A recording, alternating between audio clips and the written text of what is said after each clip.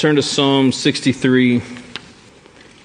Let's look at the end of it first, and then we'll go back to the beginning. He says a phrase in verse 9. He refers to those who seek to destroy my life. That gives us a little bit of life context for David. If you know much about his life, there were a couple of times when people tried to track him down and kill him because they were jealous, because of various things. And because he makes a reference to being the king, this is probably when his own son, Absalom, is trying to hunt him down and kill him so he can take the throne. So a dark time for David. He's literally on the run for his life, hiding out and trying to just kind of navigate his way through a dark time. So look at verse 9. That's what he says. Those who seek to destroy my life shall go down into the depths of the earth. They shall be given over to the power of the sword. They shall be a portion for jackals. But the king shall rejoice in God. All who swear by him shall exult, for the mouths of liars will be stopped. Okay.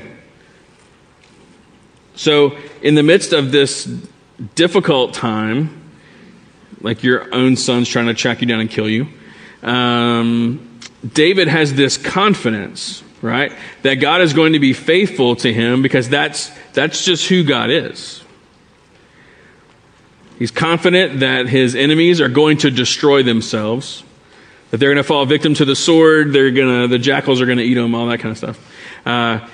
He says, but the king will rejoice in the Lord. Everyone who also who joins in that celebration will be a part of that as well, because those who are lying about him and all that kind of stuff, all of his enemies are going to destroy themselves, and God is going to take care of him. And so there's this kind of overarching two things happening. One, terrible situation, life is hard. But at the same time, and in a greater, a bigger overarching thing, is that God's going to be faithful to him. Because that's who God is. That's what God does. If you were going to have to choose how to live through difficulty, that's a pretty good model of how to do it, right? Like life throws something at you, and you're like, whoa, this is hard. This is bad. This is unexpected. This is, whatever it might be. You want that overarching thing, though, to be greater than that. In the midst of my difficulty, I believe and I'm confident that God's going to take care of me because that's what he does. So the question is, how did he get to that point? How does one get to that perspective that I just described? It's very easy when life gets hard to just dwell in the, this is hard, this is bad, kind of thing, and to not have that greater component. Or maybe it's there, but it's not overarching. It's not overshadowing the difficulty. Maybe it's like a little small part over on the side, or maybe it's over there somewhere. But how do you have this where he's going to write that many words and to convey all of those kinds of things in the midst of this difficulty? Well, one of the awesome things about Psalms is that we get a chance to see a little bit of the backstory, how did you get to this point? Now I was telling the first service, like nowadays, we're in this time when we have all kinds of ways to find out the story behind things that we always love or whatever. So there might be President Obama released his one of his memoir books, right? And there's all this background information and all these kinds of things. And so you might read about the backstory. You might listen to a podcast. I recently started listening to there's a podcast from two of the cast members from The Office where they go through and they recount episode by episode, and they tell all this really funny background stuff and things that you wouldn't know and all that. And so there's podcast way to do that. And I'm over Christmas break, I finally watched The Last Dance. Have you seen The Last Dance? It's the Chicago Bulls. It's a documentary about the Chicago Bulls in the 90s, and which is that for me the 90s, that was high school and college, and so that was huge stuff at the time.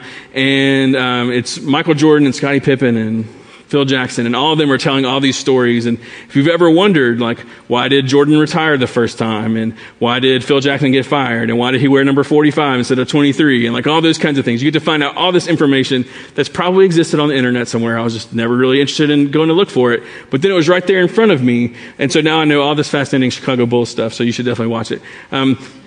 But we love to know how did this happen? What was the real story? How did this go on? But how did you get to that point? There's no way that you just started off there, you know?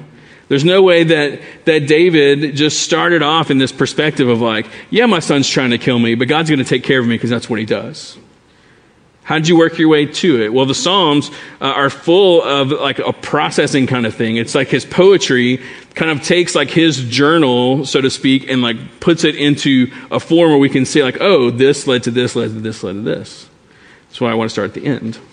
So now let's go back to the beginning and let's see how does someone have a perspective like that? Because you and I are going to like always until Jesus comes back or we die to go to be with him, we're going to have those difficult moments. Hopefully not this specific kind of difficult. That would be a bummer. But we're always going to have things that we're going to have to work our way through. And we're going to have that greater narrative that God's going to be faithful to you. It has to be there. So how do we do that? Start at verse 1. Look at the first 3 verses. O God, you are my God. Earnestly I seek you. My soul thirsts for you. My flesh faints for you, as in a dry and weary land where there is no water.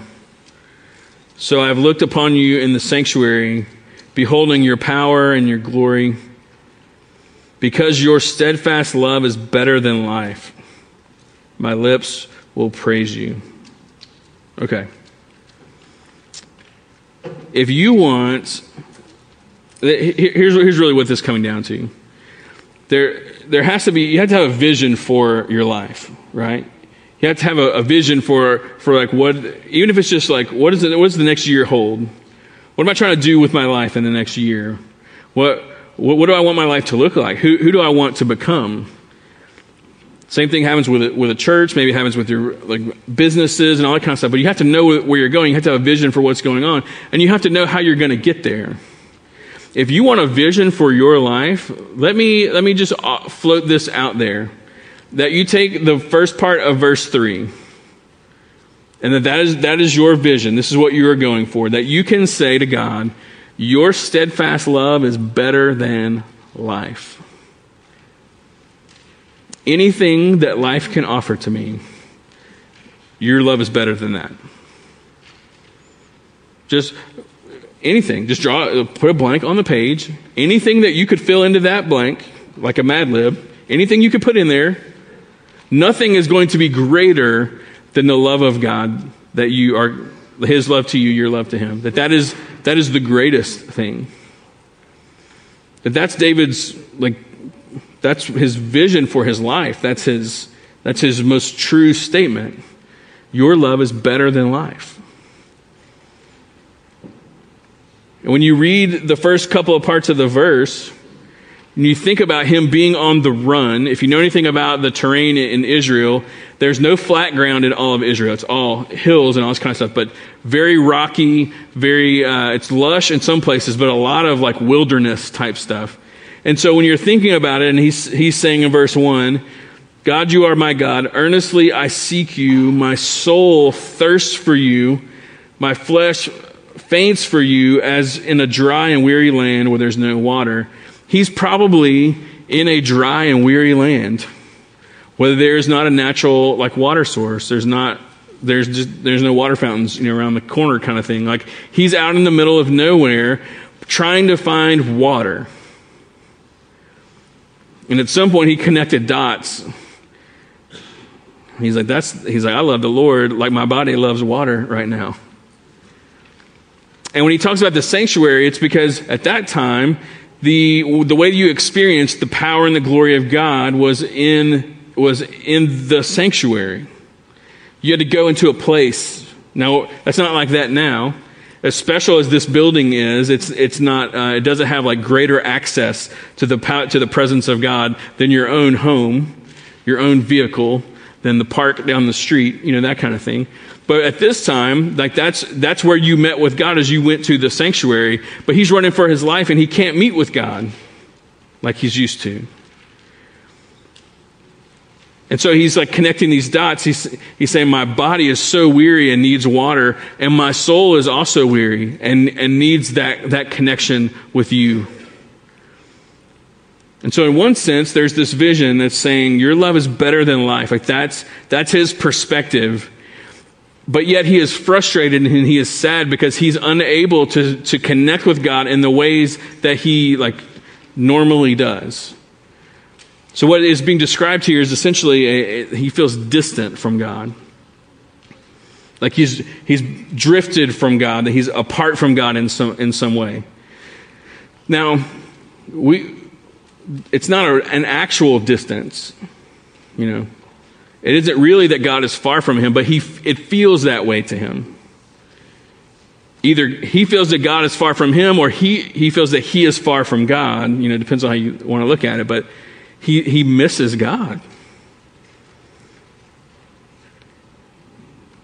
It's sad, but it's also really beautiful for him to basically say, God, I miss you. Like I'm unable to worship you and to connect with you in the ways that I'm supposed to, and I miss it.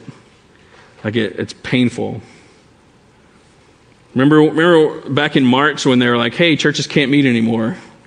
And we were like, oh, okay, how are we going to do this? And God sent these like gifts of Chase and Jordy and Jordan and people who know how to like do this stuff, Jesse, and people to kind of come like, hey, we know how to do this. We can get a live stream up and going, and we got that going. And it was one of those kinds of things where we're like, is this going to work? And you guys were like, hey, it's working. But there comes a point where it's just not the same as being in the room together, right?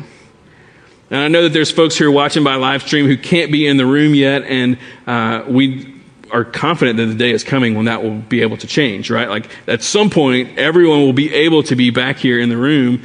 And so those folks who've been unable to come in person this whole time, think about the weariness that's there, because corporate worship it's special, right? And so David is like, he's feeling that, and it's getting to him, and he's frustrated. And we just have to just be really honest and open about the fact that sometimes this happens in our relationship with God. Like sometimes there is that perceived distance. It's not real distance, but it's like relational distance.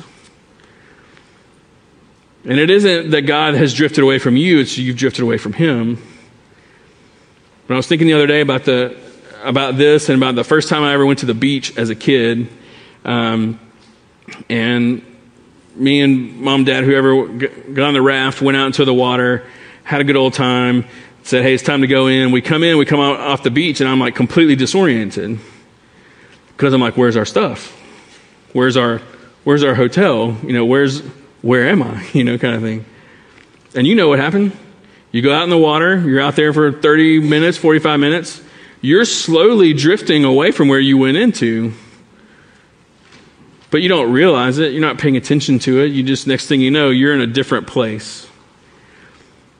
And I feel like it's just a very natural thing that happens. Sometimes we get caught up in our lives and our schedules and our to-do lists and the things that are expected of us. And there are times when it's not an intentional rebellion against God, but it's like when you're out in the water and you're just kind of drifting away slowly. And then you come to this realization of like, oh man, I'm 100 yards off from where I started, It's not sinister, it's not intentional, it just happens sometimes. And so whether it's like kind of an innocent, like I just kind of got my head down and drifted away kind of thing, or it's a rebellious act that you kind of come to your senses, or like in David's sense, like his circumstances, he's just been on the run, and it could be a whole number of things. But at some point, you realize I have this vision for my life. Like your love is better than life, and yet I'm not connected to that as my reality. It's not good enough to have a vision. You have to also have a pathway of how you're going to get from where you are to that point. So how do you get from where you want to be, from where you are to where you want to be? Well, let's look back at verse 3, as David gives us some more insight. So verse 3, because your steadfast love is better than life, my lips will praise you. So I will bless you as long as I live. In your name I will lift up my hands. My soul will be satisfied as with fat and rich food, and my mouth will praise you with joyful lips. When I remember you upon my bed and meditate on you in the watches of the night, for you have been my help. And in the shadow of your wings I will sing for joy. My soul clings to you. Your right hand upholds me. A couple things. To go from distant to connected. David is not passive, is he? There's no passivity in that passage. There's activity. He acts his way into that new place. We look at all that. These are the phrases I just read. These are all the action words. My lips will praise. I will bless. I will lift up my hands. My soul will celebrate. My mouth will praise you. I will remember you and meditate on you. I will sing for joy. My soul clings to you. I mean, you're talking about the heart, the soul, the mind, the physical body. All of it is engaged in him actively getting where he wants to be. Because see, passivity will never bring about the fruitfulness in our lives that we want. Now, you can take that into a business meeting. You can take that into the gym. You can take that into all these kinds of different settings. But here's the one that matters the most. When it comes to the Lord, passivity will never bring about the fruitfulness that you want and that I want. It won't. Now, David could have sat there and crossed his arms. I like to think of him as writing this in a cave, like he's like hiding. And he could have crossed his arms, just pouted.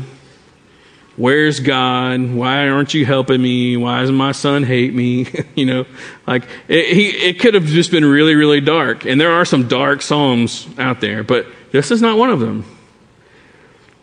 This is one where there's darkness, but he's like, yeah, I feel so disconnected, so I'm going to connect with you. I'm going to do something about it. And that's such a challenge to us, I think, because that pathway forward, it means taking steps in the direction that you want to go. And God has given us such gifts. He's given us this gift of prayer. That's like an active thing that you can do to connect with the Lord. He's given us this tangible book that we can read and study, and given us all these brilliant people that can help us understand it maybe in different ways. He's given us these rhythms of community where he's like, come together, pray, study the scripture, sing together, hug one another, lock arms together, encourage one another, speak words of life to one another. He's given us these practices. He's like, you do these things. Eugene Peterson, he was quoting someone else, but I like to quote Eugene on it. He says it's more effective to act yourself into a new way of feeling rather than to feel yourself into a new way of acting. We're so feelings driven and emotionally driven, as culture continues to morph and change, and feelings have become ultimate on so many levels. But really, you look at the scriptures, and it's like, no, your feelings, they're actually they derive, they're elsewhere. Your feelings come from your brain, not from this mysterious other kind of thing. And so your feelings come from your thoughts. And so the way to change your feelings is to get aggressive with your thoughts, because if you're thinking a certain thing about a certain thing, then you're going to feel a certain thing about that thing. And that's why Paul's like, no, we're transformed by renewing our minds, changing the way we think about things. And then your emotions they'll follow suit. They'll get there. And so for us, passivity cannot be a part of our pathway. Our pathway is one of action. And we do the things he's given us to do. It's a part of it. And so when you think about the Bible and you think about prayer and you think about us as the saints gathering for different things, that needs to continue to become a part of how we all look at it, right? That when I pray, when I study the scriptures, when I engage in like deep community things with other people, that is me, like that is kind of like me coming in off the water and coming to the beach and walking back to home base. That's me pulling out my compass and being like, where's true north again? You know, whatever analogy you want to use, just plug it in. It's fine. But that is how we like get to the vision that we have for ourselves. And when you realize that you're distant from that, you got to do something about it. You can't just sit there and expect like your life to change automatically. As we engage in those things, we're not trying to earn it and we're not trying to like depend on our own power, but we're joining God and working in tandem for this kind of transformation and this direction for our lives. And so we see it with David, we see Jesus do it, we see Paul do it. I mean, it's all throughout the Bible, like it's just there. And it's throughout the history of the church, and it's throughout this room. I'm not telling you things that you don't really know, I'm just reminding you that, hey, if you're not where you want to be, get a vision for it, and know that the pathway forward is going to involve you putting your hand to the plow. That's how it's going to work. And God will bless your efforts, and he'll empower your efforts. And you'll be shocked. But it isn't even just, he doesn't really even just say, I'm going to start to do a bunch of stuff. Look at what's driving the things that he's doing. These are phrases that he says in that same passage. Because your steadfast love is better than life, my lips will praise you. There's a reason that he's doing that. Because your love is better than life. He references the name of God. He says, I will remember you. I will meditate on you. You have been my help. In the shadow of your wings, your right hand upholds me. He's engaging all these things about the character of God, that it's from God's character that he is acting. That's the springboard for him to do those things. And so it's all happening from God, not just for God. So when we come together and we begin to sing, I don't know about you, but there's something reorienting about the people of God starting to sing together. I love the musical worship times that I'm in. And I love to sing, and I'm like musically like wired up, so that kind of makes sense. And not everybody is, and I get that. I like to sing. I also like to listen to other people sing. And I like to be in a room that's engaging with the Lord, because you can feel the energy that's there. And as people come and go through the Living Hope family and different things, and you know, we have guests who will come from time to time. If you're here for the first time, so glad that you're here. I like to think about when people walk away. Let's say they come to a service or a community group, or they're just around socially, people from Living Hope. I would love for our reputation to be, those people love God a lot. They can come to a service and they can be like, yeah, people were nice, the music was really good, preaching, but my big thing, I can't really get over the fact that they just love God so much that they will sing to him and sing about him, and like in these ways, and that they're not afraid to do some of the things, even some of the things that are here. They're not afraid to lift their hands. Now, I'm not saying that you have to lift your hands to be spiritual. I think that's just such a lie. But I do think that if you feel like you want to lift your hands, you should feel the freedom to lift your hands. And if you want to sing loud, you should feel the freedom to sing loud. And if you want to listen to people sing, you should be able to sing. If you want to sit down and pray, you should feel the freedom to sit down and pray. Like that, I think the freedom to express those things is so important, because what God is doing when we are singing and we are studying the scriptures and we are in the same room is just really, really important. And if we can start to think of it as like, hey, we get to come together, and whether you have drifted 1,000 yards down the beach or whether you have really stayed really close, it doesn't really matter. We're all going to end up together in the same place by the time we walk out.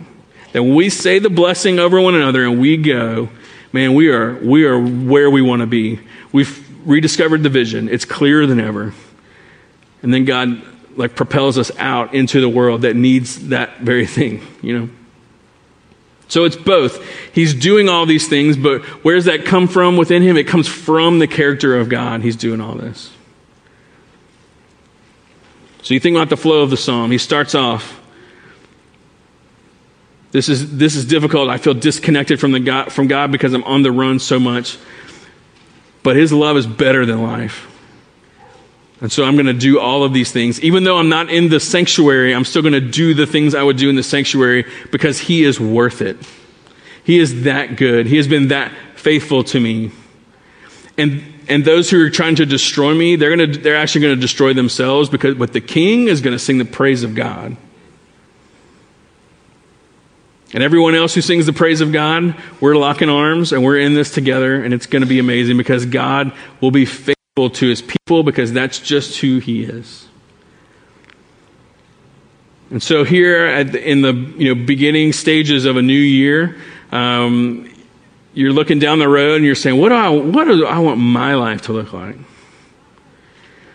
If there's something in front of you, and it's in this, it doesn't have to be this, but let's just say for the sake of me saying it, that it is. If you're saying, I want that to be the defining idea of my life. I look at his love as better than anything life can bring to me. Are you ready to know how to get back to that point should you drift from it? Are you ready to put your hand to the plow? Are you ready to from the character of God, let that springboard you into these rhythms of prayer and scripture and community life and the disciplines and worship? Are you ready to see that as the role it's going to play in getting you back to where you want to be, so that when you are propelled into the relationships of the workplace and the neighborhood and wherever else that you go, you're who you want to be? It works for David, We see him working through a lot of his issues in the psalm. I can't wait to meet him. We just get this backstage pass. We get this documentary look at how it worked for him. And then when you see Jesus come along, it's very similar disciplines and how he trains his disciples. And then here we are today in the same line of things.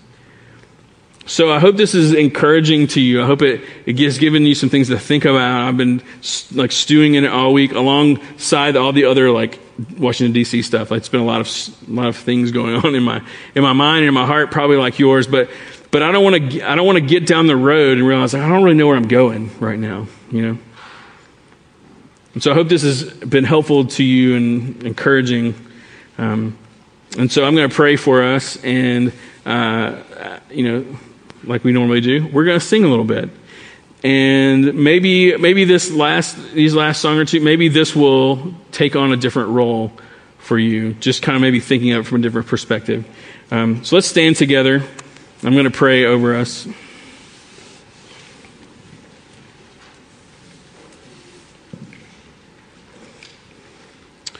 Lord, I'm so thankful for David and his example to us. I'm just such a normal guy in so many ways, but yet he was called to something that was seemingly so beyond him. And we know that he wasn't perfect, and we know that he had his struggles, but to see someone who is not going to sit back and just passively hope his heart would change or his connection to you would change, but it's just very challenging and beautiful. And I'm sure in a room with this many people and folks watching by live stream and stuff. I'm sure we're all in different places and have different things that we're grabbing onto in the songs and in the text this morning. But God, our desire is to be connected to you. We want to be people who collectively can say that your love is better than life. And so whether we're right there in sync with that whole truth, or whether we've drifted away and we need a pathway back to it, I pray, God, you'd meet us where we are. And just help us to put one foot in front of the other. May we resist the temptation to be passive and to just pout and may we be willing to do the work, so to speak. And so however this needs to fit into our sanctification and our growth, I pray that this psalm will do its work in your hands. And as we sing, that you would just use this time to just to continue forward whatever it is you're stirring within us. We love you very much, God, and we thank you and pray this in your name. Amen.